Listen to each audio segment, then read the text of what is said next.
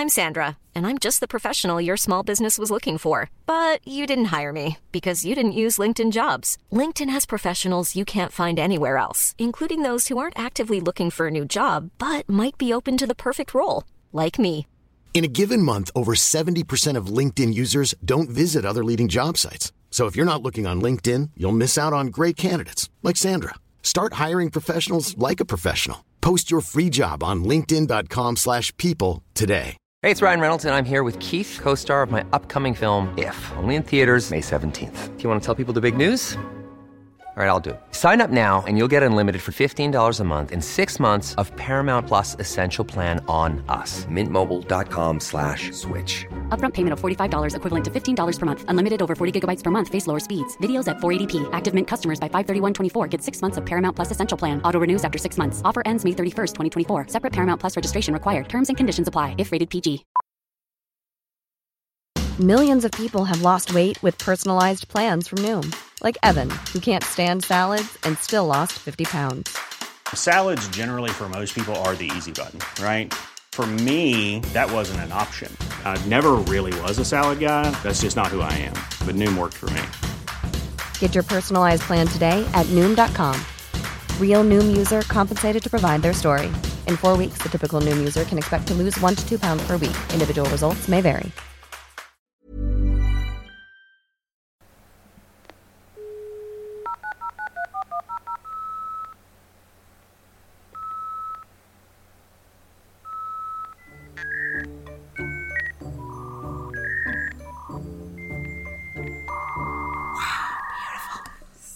Wasn't great now, was it? Music. Jen, I think you clapped on the 3rd of January 2021.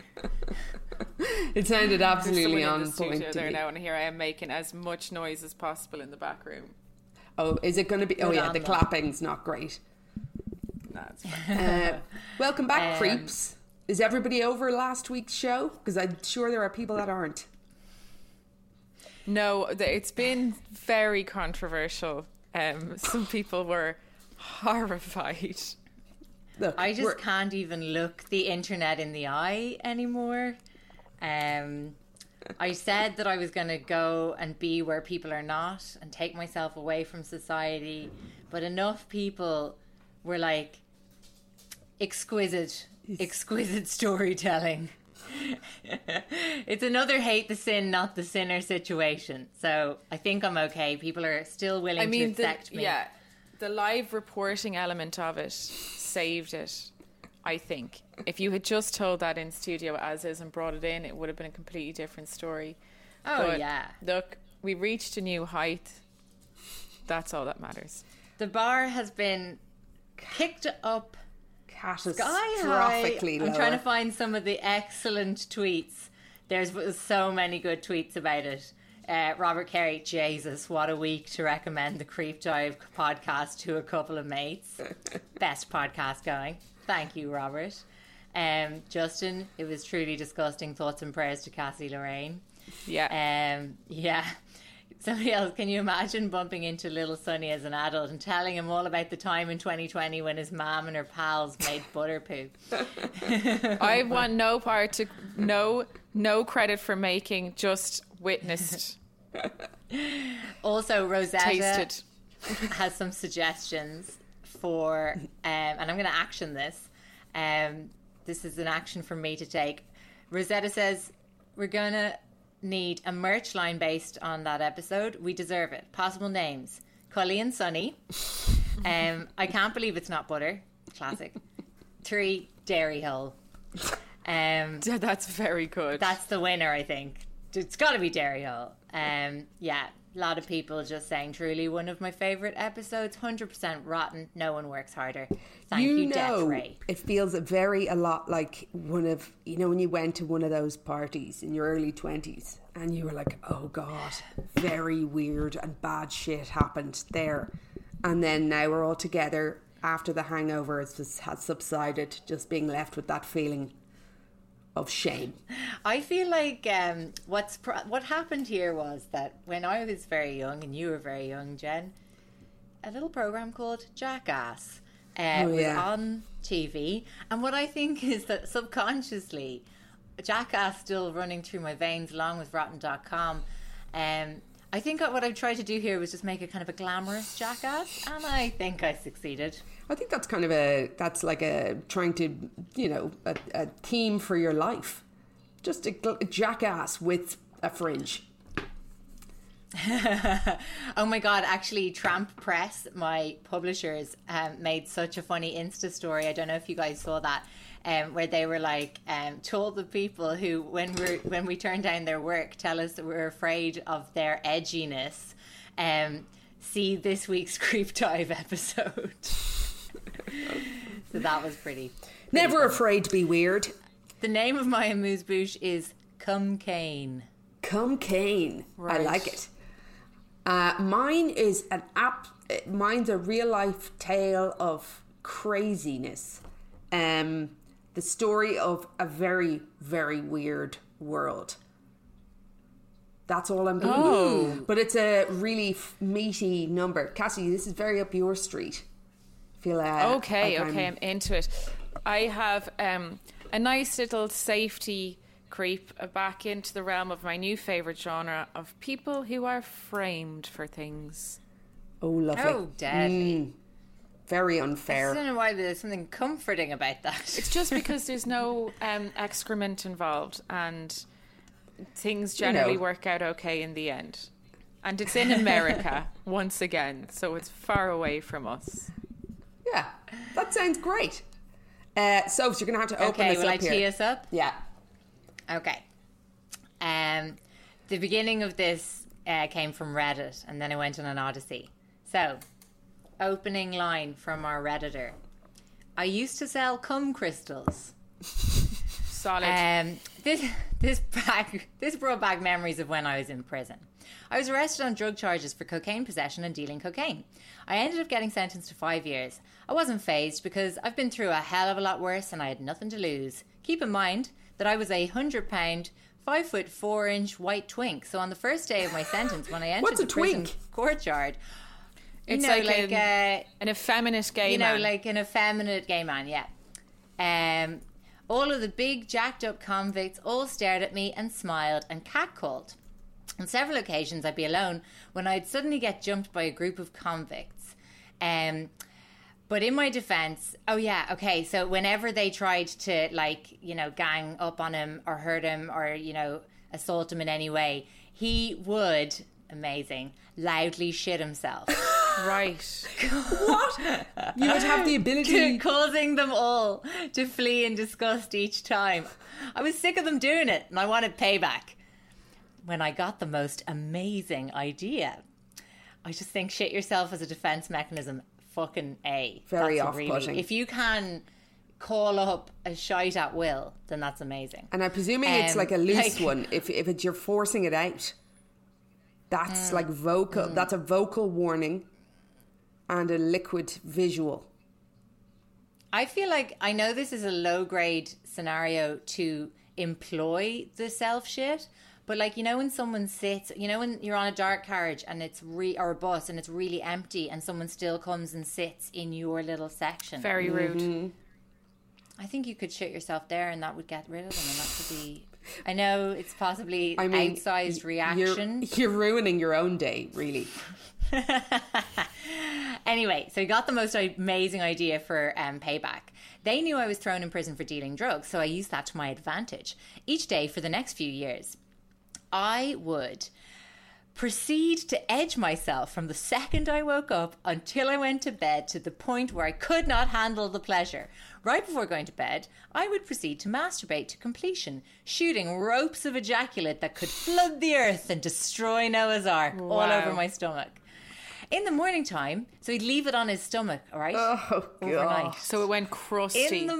In the morning time, I would scrape my dried semen off into plastic bags, crushing baggies, crushing it all up into a powdered substance, which I secretly named Cockaine. Cockaine. I started giving out these bags of my cocaine to the convicts, who tried to assault me. I watched in satisfaction as they all eagerly took the bags and dumped them out on the table when no one was looking and proceeded to cut lines and snort my specially made drug. Each day I continued to do this, raising my popularity among the inmates with my lovely Cockaine. Some of them claimed it actually gave them an insane high, while others said they didn't feel anything but they wanted some anyways because snorting it felt like the hard shit. On my last day, however, everything changed. Before I left, I made everyone watch as I proceeded to lift my shirt to display my glazed stomach, scraping off the jizz flakes into a plastic bag and crushing it up. I watched in extreme pleasure and satisfaction as all of the prisoners that bought my Cockaine vomited profusely. Oh my God, that stinking is up the room of pure stomach bile. sensational, though. Jesus. Genius. Yeah, the final line in this is pretty intense. I think I'll say it, will I? Yeah. In the end, I ended up getting butt plowed by all the inmates anyways, even after loudly shitting myself in my defence. Oh, that is bad. That man little finisher is Jerry Smith, was a Florida man who was apprehended for multiple burglaries. He was 29 years old. Questioned by local authorities, he revealed how one of his burglary jobs did not go to plan at all and actually left him with a few sexually transmitted diseases. Jerry broke down in tears as he detailed how he stole a jar from a property and he believed that it contained either cocaine or possibly heroin. And he was like, brilliant, going to get buzzed off some heavy narcotics. But instead, he actually just ended up snorting 50 grams of dried human semen. What? A jar of semen. Who did? So sorry, Yes. Is this a totally different guy? Is this another Totally different guy. person who different was state. storing up? Who was making was cocaine? reported. This is news reporting. So the first one is Reddit. So take it with a little pinch of cocaine. But second story is like a legitimately reported story of Jerry Smith in northern Florida, who was a burglar, and basically one of his jobs really fucked him over when he snorted 50 grams of dried human semen that was being kept in a jar. Okay? So he just was in a house and thought he would come across like a jar of cocaine, which is kind of odd anyway. But yeah, very unusual. So, are we back up to speed? Mm-hmm. Yes. Jenny White was the victim. She was the owner of the jar. And she was shocked when she returned. Yes. So she was shocked when she returned to her apartment to find that a lot of her erotic materials, such as toys and movies, had vanished. So, Jenny is a regular Tinder user, okay? Okay. And has been amassing an unusual collection over a long period of time. She gathers the semen from her many Tinder conquests into a jar. Fair Mental. fucks to her, though. But like, Oh, yeah. how? Well, lean, just embrace your weird self. Yeah. I'm supportive of every one of these people. Like the Jenny smell of the says- jar. I think that this is something that's we might need to do a creep investigate. No. I don't think so. I just felt if I planted the seed in Jen's mind, you never I know would what might go happen over forth the Christmas break. And attempt Mm-hmm. my own homemade cocaine. I actually Okay, rather so anyway. snort shit, to be brutally honest. There's probably little Really? difference. No, I'd go sperm over shit. I any think day. snorting any form of human excrement is going to not really be great. Not great. Not great. Okay, so Jenny was quoted as saying, I know it's weird, but I got every guy I slept with in the last 2 years to ejaculate in the same jar. There must have been sperm from at least 250 guys in there. Come on, Jenny. Get it. I love how none Jenny of the went on to guys say, were I like, had- I'm not doing that. This They were seems all like, weird. I Or will like, do that. what is this already in the jar? They did it Exactly. into the jar. Like, she didn't gather it elsewhere. Like, they knew they were participating in a group activity. That's her quote, is that she got them to ejaculate in the same jar.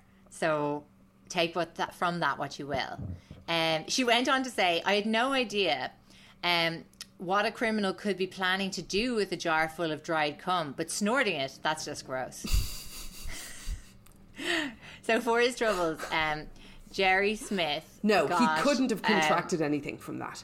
He got oral and genital herpes. What? And he also got a fine of $455,000 for all his burglarizing. I tell you, I think he got his come-uppance. Okay, very good. I'll give you that. That was very good. Thank you. But okay, I would hazard to guess. One, right? I don't think you could contract those things from snorting very old semen. Well, this next one answers that a little bit. Okay? This was in an agony aunt column. I'm a woman in my 50s. Until 3 years ago, I lived my life with a general aversion to illicit drugs and alcohol and had a sex life that wasn't exciting, let alone enjoyable. Sad. Oh. So, 3 years ago, my ex-husband left me and I began using illicit drugs recreationally. As you do. Like you just sauntered down to the corner shop and you're like, I'll take a drug, please. One drug of the illicit kind. One drug. So she found it incredibly liberating and began to discover things about herself. She really valued her new sense of freedom, particularly when it came to sexual expressiveness. During that time, I discovered aspects of my sexuality and fantasies I hadn't previously recognised. So, a few months prior to writing this, she had begun a more sort of monogamous relationship with a man we'll call Boris, who... he respected her kind of new life choices about drug and alcohol use. It's just live and let live, obviously, Boris is. And then, so she'd kind of like let up with the drugs a bit, but she kind of still longed for the kind of the little buzz it was giving her. And then, secretly, I have started indulging in one of my fantasies. I keep Boris's... I think the fact that his name is Boris really adds to this. I keep Boris's ejaculate in my mouth, discreetly spit it into a kitchen glass, then, brackets usually the next morning, I use, love this, the dehydrator and spice grinder, I'm going to be making a purchase, to dry and grind his semen into a fine powder. I later ingest the semen dust, using a straw to snort it. I realise this is strange, but I was previously curious about semen, and seem to have happily found my own sexual placebo, and it has made me far more sexually expressive and confident in myself when I do it right before sex. Is there anything wrong with this practice? Should I tell Boris? No. Perhaps more importantly, are there healthy alternatives to drugs and alcohol and placebos, meaning fucking cocaine? She's not hurting anyone. Sexual confidence. She can just she carry has signed on. it off. Blow a load. The response is, dear blow a load. Anyway, so the response is actually very in-depth, so I'll just skip through a few of the kind of main points, the kind of salient points. That's another little play on little cum play there. Salient. Salty. Salient. Bit of a reach on that one. No, it doesn't. Bit of a it reach. doesn't work. I'm sorry. I'm sorry I perpetrated that on you. Okay. So nasal delivery. So first things first. Nasal delivery is a viable option for administering some drugs, but said drugs are usually suspended in liquid. Snorting powder, different story. It's not meant to be done, which is why long-term cocaine snorting can lead to severe damage in the nasal cavity. Love it. Okay. To my knowledge, we don't know the effects of snorting dried semen because it hasn't been studied. However, Urban Dictionary claims it hasn't been studied. It's because nobody really... Criffing.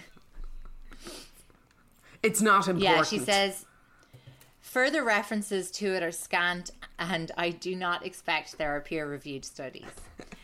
You're a one-woman case study.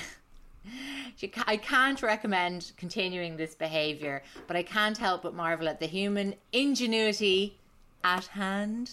It's very gourmet maybe mix. I'm seeing, isn't it? She then goes on, the respondent goes on to email several experts, including a director of men's health at Albany Medical College, asking about the potential risks of STD transmission.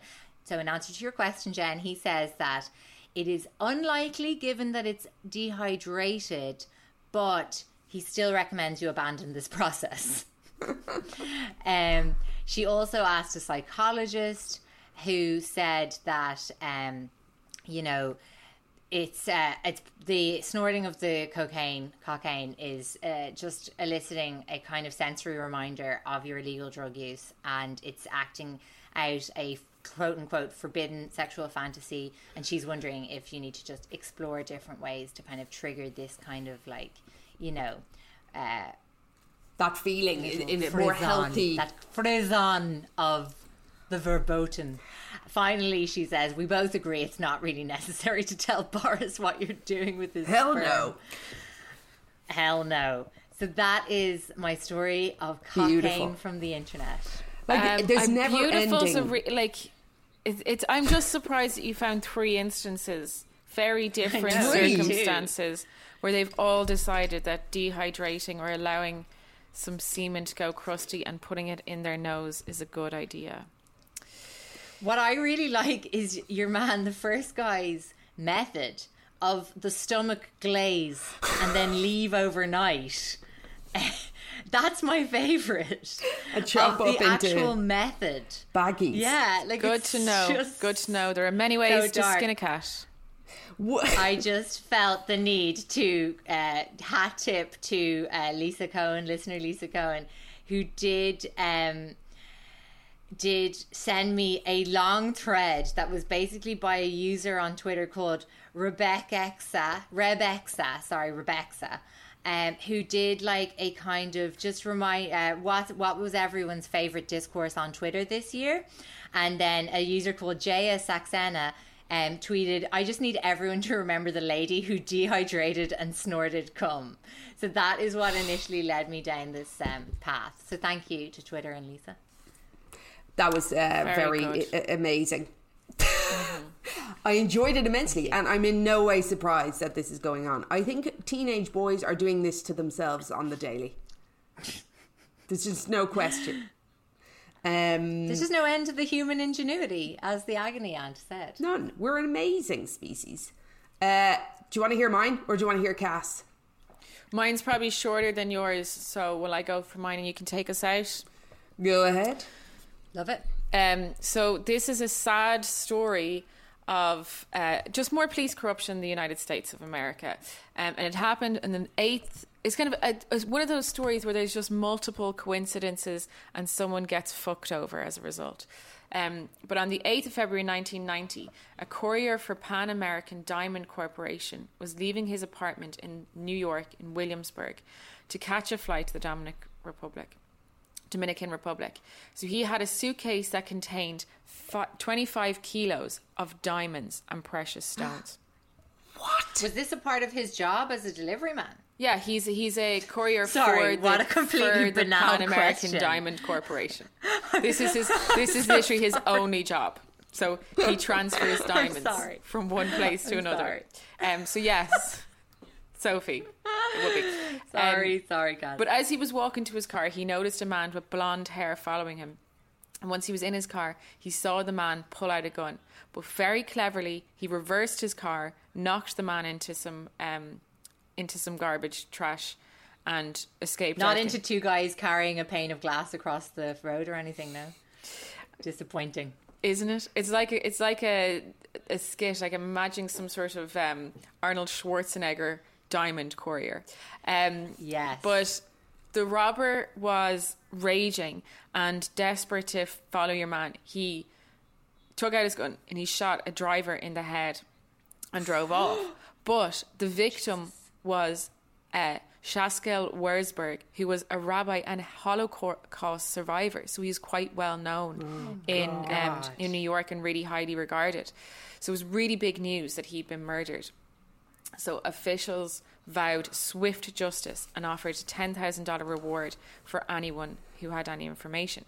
The lead detective on it was named Louis Sarcella, and he had 40 investigators. And by the 13th of August 1990, they had been convinced that they had found their man. So 6 months later. But they arrested a small drug addict and small-time thief, David Ranta. There were 2 people who identified him as the gunman. And after holding out in being interviewed for 26 hours, Detective Louis Scarcella got a confession, and then a witness at the scene placed Ranta there as well. So he ended up being convicted of 37 and a half years in prison, but claimed his innocence the whole time. And he... Even though he'd confessed, did he kind of revoke the confession? He said that he had been set up. So immediately the judge noticed a lot wrong with the investigation. For example, the two witnesses who had placed him at the scene had both been taken out for dinner by Scarcella, and also were both up for other convictions and wanted shorter sentences. The detective had also written the confession by hand instead of recording it and having it being signed. So it was in his own office rather than recording it in an interview room. But despite all these doubts, the judge didn't. They were so pressured to get a conviction for this, they didn't bring any of this stuff to the jury. So by 1996, after 4 years in prison, a woman named Teresa Aston came forward and said that her husband, Joseph Aston, was the real murderer. She had details that only someone close to the killer would have known. But he had actually been killed in a police chase just a couple of months after the first murder had taken place. But Teresa had a bit of a kind of sketchy past herself, so she wasn't considered a reliable witness. So he stayed in prison. David Ranta is still in prison, despite the errors in the investigation and despite this woman coming forward. So in 2011, New York launched a new conviction integrity unit, which went back and revisited the witnesses who'd placed Ranta at the scene. And the witness, one of the key witnesses, was a 13-year-old boy who, as an adult, admitted that Detective Scarcella had told him to just go and point at the man with the biggest nose in the lineup. He didn't really know what he was identifying. Jesus. And the two other people who had identified Ranta came forward and admitted that they had falsely accused him in exchange for a lighter sentence. But then this gets even sadder, right? So Ranta was released in March 2013 after being in prison for 23 years. Jesus. And he had a heart attack the very next day. Oh no! That's classic. Oh my God! It's like a black fly in your Chardonnay. He did, or a heart attack the day you're released from prison after 23 years of incarceration for a crime he didn't commit. Now, he survived the heart attack and he went on to sue the city of New York, and he reached a settlement of $6.4 million in 2014. And so he didn't die of the heart attack? No, he didn't die of the heart attack, but he wasn't well, but he doesn't really talk to he doesn't talk to press. And that's because prisoners' health is so neglected in prisons. Yeah, completely. He should have got more. He absolutely should have got more. But all of the other cases that Scarcella was working on are now being investigated. So I'd say we've got we're going to get a nice wealth of stories out of this guy wrongfully imprisoning people. Luckily we live in Ireland, so hopefully the chances are smaller. And you're not even in the place, pretty much. You've just come to the attention of some fucking dick. But it is interesting because it does kind of, show up the kind of iffiness of cash rewards for information and stuff. But any sort of rewards for information, you shouldn't be getting, it's not even cash rewards, the reduction of a sentence. The reduced sentence. It's ridiculous. Of course they're all turning on each other and saying that in prison. There was another case where in prison four people came forward and were like, yeah, he told me he did it. But I don't believe that he would have said that he did it. Hell no. Totally. Okay, buckle your seatbelts, guys. Are you ready for this tale of twists and turns? Because you should be. Her name is Pauline Dakin. Somebody sent this in, thank you, but I can't find anything in the it's impossible to work Instagram DMs, as we all know, so I can't find the person who sent it in, but thank you so much for sending.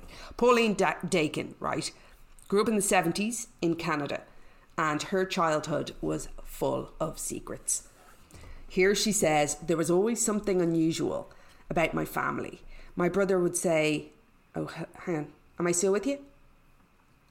Yeah. Okay. My brother would say, what do you think's wrong with our family? Why are we so weird? But that was the mystery that just didn't get answered. So her parents, Warren and Ruth, had separated when she was 5. This was the summer before she started school. Warren was a successful businessman, but heavy drinker and was violent. And it got to a point where Ruth was like, I can't take this shit anymore. We're getting out of here. So when Pauline was 7, Ruth took the children on holidays to Winnipeg, more than 1,000 miles away from their home in Vancouver. And when they arrived, she told the kids, we're never going back. And so Pauline says there was no opportunity to say goodbye. It was just this abrupt severing of relationships. When she asked her mum why she had done this, there was never a decent explanation. She would just say, I'm sorry, I can't tell you. When you're older, I'll explain it. So 4 years pass and the same thing happens again. This time the family moved to New Brunswick. So apart from this, life kind of went on normally for Pauline a bit. They'd started to build a new life there in this new town, but below the surface, Pauline was confused, anxious and falling into a depression. She knew something bad was happening and she didn't know what it was, but there was always a sense of something dire that they couldn't speak about, like Voldemort levels of frighteningness. So when she was 11, by the time she was 11, she'd attended... And is there just her and her brother? Her and her brother and her mum at this point. So when she was 11, she'd attended 6 different schools in nearly as many years and completely lost touch with her dad. But another man had entered the family's life. This guy, church minister, called Stan Sears. So Pauline's mum had met Stan at a support group for families of alcoholics. Stan was a counsellor and Ruth had gone to him when she was struggling with Warren's drinking and when she was kind of trying to get her ducks in a row to leave. So both times that Pauline family had disappeared, Stan's family had moved in step with them. Okay, so whatever was going on, so Pauline says, whatever had been going on, I knew they were a part of it. So in New Brunswick, they'd completely settled. It was 1988, and at the age of 23, Pauline had graduated from university. She was working for a newspaper in the city of St. John, maybe it's pronounced St. John. And when her mother telephoned her, right, wait for this, she said, okay, I'm ready to explain all of these strange things that have happened through your life. And Pauline was instructed by her mother to meet outside a motel halfway between the two cities where they were both living. When she arrived, Ruth, her mum, slipped a note in an empty envelope into Pauline's hands. And the note read, don't say anything, take your jewellery off, put it in the envelope, I'll explain, just don't talk. What? Right? Pauline was like, this was the most bizarre thing. I thought, who are you and what are we doing here? But she did what her mum asked, right? So her mum then took the envelope and took them to a motel room and opened the door, and lo and behold, Stan standing there waiting for them, right? So Stan and Ruth told Pauline for the past 16 years they had been on the run from the mafia, and that Pauline's family had been targeted because her father, Warren, who had been involved in organised crime. She couldn't wear jewellery because it needed to be tested for bugs. So Pauline said, it was unbelievable, but I remember the feeling of terror coming over me that this might be something we could never escape. Stan explained that it all started after he had counselled a mafia kingpin who wanted to turn his back on his criminal past. Right. When the mob discovered the man broke its code of silence and came to Stan for counselling, they assassinated him, and then they came for Stan, thinking obviously he knew a lot about. Yeah. So later, Ruth, the ex-wife of kind of a mobster, had started working as a secretary at Stan's church. She too had become a target. So Pauline says, I was told that each of us had somebody following us, keeping an eye on us from a distance, and that there had been many attempts at either kidnap, poison, or attempt at murder me, but that these agents had intervened to keep me safe many times over the years.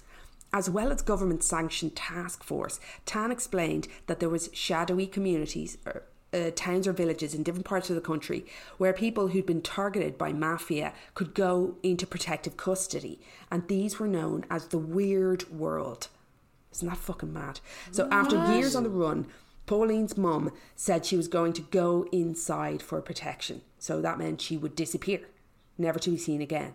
Stan was already living in one of these communities called Place of Hope, but his wife had not wanted to go in with him, so he was living there alone, working with the agents in this world. Yeah. So Stan and Ruth told Pauline that this was their chance to finally be together, that they'd fallen in love and many years ago, and they'd never been able to act on their feelings. So Pauline was obviously in shock. She said she was sick with fear and sadness, and it just felt like life was shattering all around me. So she spent that weekend listening to Stan and Ruth's stories, which explained many of the odd things that had happened when she was growing up, like the time she came home to find her mother throwing away all the food from the fridge. So the story at the time was that the food had gone bad, but she remembers thinking ketchup and mustard don't go bad, and there are things in there that don't go bad quickly. Like, why would you do that? So Stan explained that they had received word that somebody was trying to poison them, so everything had to go. And there was the time that her family had gone hiking in the middle of school week, stayed overnight in a mountain cabin, and people had been coming after them, Stan explained, and they had to get away for a day or two. And there was the day after the family had skipped school to go bowling, and the time the children had come in from school, been rushed through the house, told to scrub their feet in the bath, and made to wear plastic bags over their socks for the rest of the day. So there had been sinister reasons for all of these strange things. So as unbelievable as it sounds, there were all of these explanations that made pieces that had been so troubling fall into some kind of pattern and narratives, she says.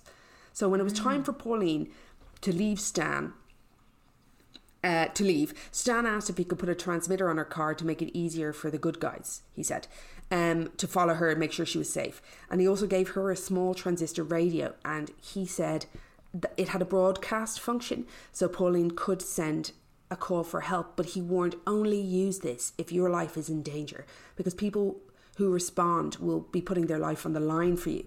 So Pauline was like, it was a lot to digest. She went home, she was renovating with her boyfriend, and she was struggling to come to terms with all of this shit. And did you say she was renovating? She was, I know, I knew that would draw you in, and I have no further Very answers. stressful. It's very stressful. On any idea what kind of work were they getting done? No idea, so I'm sorry. And you know as well, like couple of we can't even fathom how difficult renovations were pre-Pinterest. Well, that's it. So this is the choices were limited, which could have made it easier. Anyway, so she had a boyfriend, so she did fill the boyfriend in.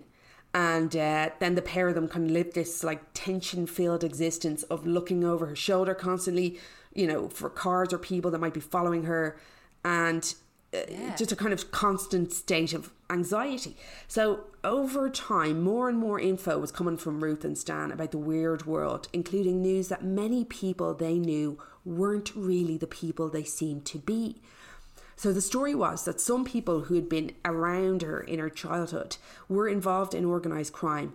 They had been picked up, arrested or killed, and then replaced by doubles, right? So sometimes the doubles was... So here Pauline says sometimes the double was put in place by the good guys, and sometimes they would be put in place by the bad guys. So you were never 100% sure whose double it was. It was espionage, so, says Pauline. So the double, Stan later explained, spent months studying home videos, learning how to behave convincingly, using specialist plastic surgeons, makeup and artists to kind of perfect their disguises. So Pauline had come across these doubles from time to time. On the day her brother got married, for example, she met her father and her aunt for the first time in years. Both, she was told, were doubles. My mother was so upset at that wedding because her sister was supposed to be a double, she recalls. She kept saying, but look at her toes. Those are exactly Penny's toes. How could you make somebody's toes look like that? So Pauline remembers looking at her dad that day, and he had a kind of an overgrowth of cells just over the iris of one of his eyes, right? How on earth could that have been replicated? But she said it to Stan, and Stan was like, oh, that's contact lenses, there were prostheses, there was this, that and the other. There was always an answer for everything, she said. So Pauline and her mum also received dozens of letters, like tons of letters from people inside the weird world. From her father, her godfather, for example, who were being held in in some kind of prison there, Stan said. The handwriting always looked authentic. The letters talked about things from their shared past. They were really convincing. So who on earth would have the time to forge them if they weren't real, she wondered. And there's a few pictures of a lot of the letters. And they're all sort of... Why would they? Referencing bits of her childhood. Like, it's very... Yes, exactly. Why? So despite being kind of working through... You know, she had her doubts. She always had to acknowledge that two people telling her this story were her mum and Stan. These were the two most constant people in her life. And it was a crazy story. She did have some challenges believing it. But if I couldn't trust them, she said, who can I trust? So it began to feel that her work she was working as a reporter for the local paper, and she was covering the school board and meetings. And this kind of big secret was sort of, between her, her boyfriend and the rest of the world was sort of driving a wedge. It was wrecking her life, really. She said she just thought, I can't live like this anymore. She decided she was going to go with her mum and go into one of these, top secret things, the weird worlds. So Stan told Pauline... To live or just to visit? To live. Let's say to live. She was like, I can't live in this level of anxiety. If I go with you, we can live some sort of a normal life there. I'll find another... And she was prepared to leave her boyfriend and all that carry on. So... Oh, it's so sad after all the reno work as well. Yeah, sad. But Stan told Pauline that there was work inside that she could do, that there was a community of people she could be part of, and he was going to build a cottage for himself, her mum and Pauline. And he could arrange for... she could scratch that reno in. Exactly. Bought the carpet samples, they ourselves, to show Pauline. Got her all, jacked up. Nice. Picking a colour for a statement wall. Yeah, it was exciting. So anyway, she left her job, sold her house, broke up with the boyfriend, and she moved to Nova Scotia, where she was told to go in preparation for the move to the weird world, which she was not yet told where it was. But... here she says, we were told there had been threats against the family members, and if we were to disappear again, all hell would rain down on anybody left behind. The intelligence gatherings were telling us, through Stan, that the mob had some sense that we might be planning to disappear, so they were threatening us. We were always on hold. So she was kind of in this limbo land and waiting to get the call about moving into the new world. Yeah. And so Pauline met Kevin. Was the brother involved at this point? No, there's no mention of the brother here at all. Okay. I don't know is the answer. So he wasn't let in on it? No, I don't know. But, so they were waiting and waiting and waiting. Pauline eventually met this guy called Kevin, later become her husband. And Stan even gave Pauline away at her wedding. Still hadn't moved into the real world. So the weird world. But sort of still remaining in this kind of level of high anxiety. So, oh my God, imagine. Here next, she decided, she was like, I've had enough of this. I need to find out once and for all whether this is true. And I need to know whether I'm going into this weird world or not. I can't keep my life on hold like this. So she rang her mum and said, somebody's broken into my house. What should I do? And her mum said, okay, hang on. I'll talk to Stan. I'll get right back. Right? So Stan then made it clear to Pauline and Ruth that they must never go to the police to report any kind of threats. They must come directly to Stan, and Stan would contact, special Secret Service people who would control it. So, Ruth called Pauline back in a few minutes. Pauline said, I was terrified because it was the moment I was going to get the answer to this quandary I'd been living with, she said. So Ruth said she couldn't talk on the phone. Pauline must go over to her house immediately. So once there, Pauline listened, horrified, as Ruth and Stan told her that two people had been picked up just down the street from her house, and they had photographs of her. They'd been following her, and they were looking for certain things in her home. So when she heard this, she knew it was a hoax because there had been no break-in. She made it up. Yeah. And that was the moment she knew all of these severed relationships, all the crazy running around, all the madness. It was all a fucking lie. So she was shell-shocked, angry, and it was a week before she could confront her mum. And when she did, Ruth was horrified and upset. But not because she believed Pauline's accusation against Stan. What worried her was that if Pauline no longer believed the story, she would be putting herself in danger. So Ruth, Pauline's mum, was obviously completely in this. you know, hook, line and sinker. Just brainwashed. Totally. And Pauline then went to Stan, and he told her there must have been some mistake. The report about the men who'd been picked up was true, blah, blah, blah. And there was basically a humongous rift. She was furious, resentful. She hated Stan for a long time. But she then decided that her mum was not in on it. Stan was making it all up. And but she couldn't figure out why. So in search for an answer, she headed over to see a psychiatrist. Right, and here Pauline says, I said, what do you think this could be? He's clearly not schizophrenic. He doesn't appear to be psychotic. He's a professional. He's well respected. People always talk about what a great guy he is. What could be going on? So the psychiatrist suggested it sounded like a case of folie à deux. So as we know, the syndrome, which kind of symptoms of delusional belief that are transmitted from a dominant personality, which is Stan, to a less dominant personality, which could be Ruth. So Pauline and her dad, Warren, the original dad, reconnected after many years. But by now he was very ill with emphysema and he started boozing again. And Pauline was like, I thought about telling him, but I just thought, fuck it, I'm not going to. And eventually then Pauline allowed Ruth, her mum, back into her life, and she became a good grandparent and everything. But Ruth never stopped believing Stan's story, even after his death. And the letters dried up from the weird world. There were no more messages about activities from the mafia. And there couldn't be any doubt at that point that it had all been spoofery. She still stuck with it. And she did... it's just sad, isn't it? So years on... Fucking hell. Pauline is still... wild. Trying to kind of unpick the elaborate hoax. And it's just a mad story of her whole life. Like... You know, hell. It would be hard not to. And then maybe the original, you know, her life could have turned out so much more different.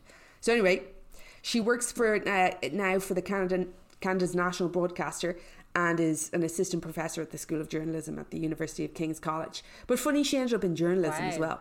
So that story was a story from the BBC. It's a news story from the BBC back on 22nd of February 2018 by Sarah McDermott. So she compiled all that. But it's fucking amazing, isn't it? It's incredible. That is insane. And like, there was no suggestion ever that Warren, the original husband, had mafia ties or anything. No, well, not until Stan started suggesting it. So it was Stan planting that. Oh, definitely. And then the kind of like secondary being like, oh, by the way, me and Stan are actually in love. So that could have kind of that suggests that Stan might have been a ploy to get with Ruth. He was like, I need to get rid of that husband, and I want Ruth. And was Stan then away. like just all the time monitoring their lives and like telling Pauline to go or telling Ruth to go run and move? Constantly. He was constantly. And then the kind of uptake of the letters arriving as well. What about his own family? Do you remember he left his own family? He said that his wife didn't want to come into the weird world with him. So that left him free then to kind of really pursue Ruth. And obviously he kept moving with them. So I think initially for the first move, his family went with Pauline and Ruth Stan's family went with them. And then the second move, I think Stan went alone with them. So he was just there, hovering around in the background, being an ultimate creep.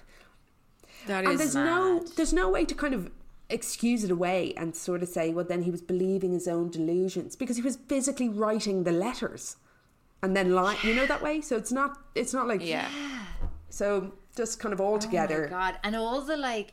The doubles and the stand-ins is so freaky, it's just isn't absolute gaslighting, and it's like terrorising somebody. Just full control, isn't it? Full control, but also like the level of stress in their household. It's and like your mum. Imagine as a little kid, just your mum being terrified all the time.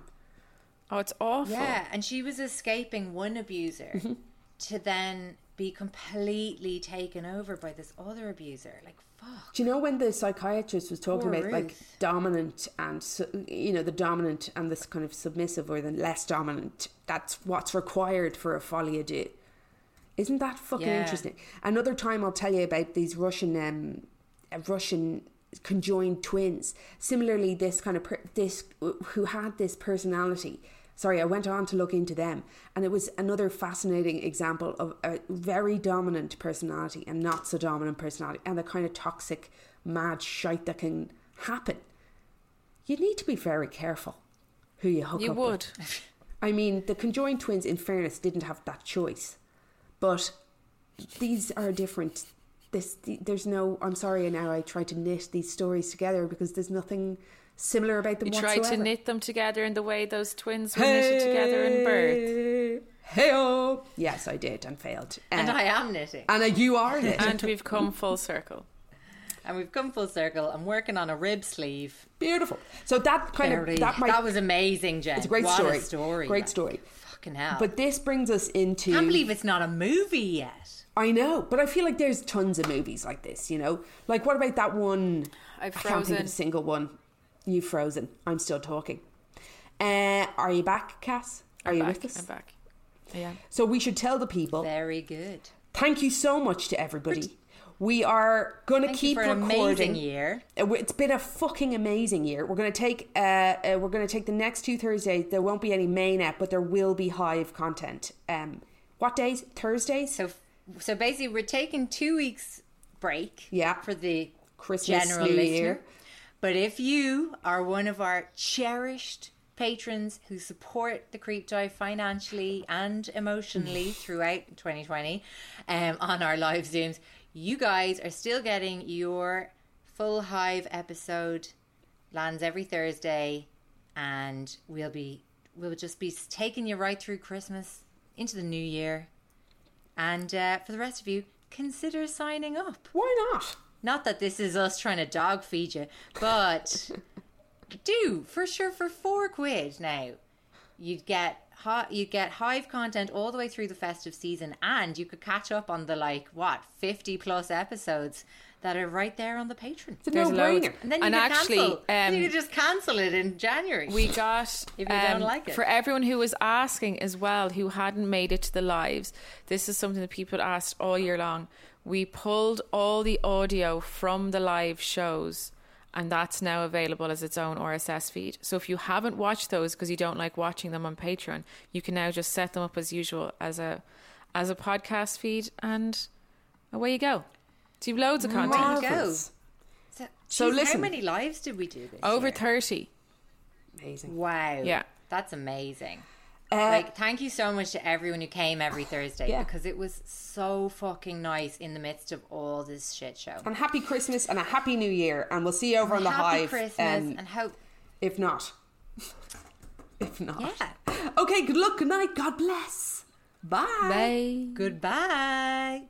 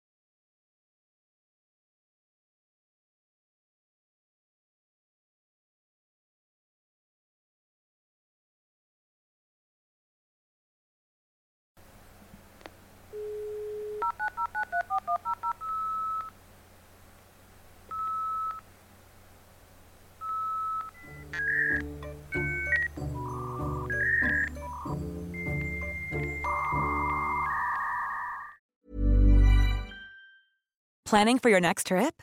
Elevate your travel style with Quince. Quince has all the jet-setting essentials you'll want for your next getaway, like European linen, premium luggage options, buttery soft Italian leather bags, and so much more. And is all priced at 50 to 80% less than similar brands. Plus, Quince only works with factories that use safe and ethical manufacturing practices. Pack your bags with high-quality essentials you'll be wearing for vacations to come with Quince. Go to quince.com/pack for free shipping and 365-day returns.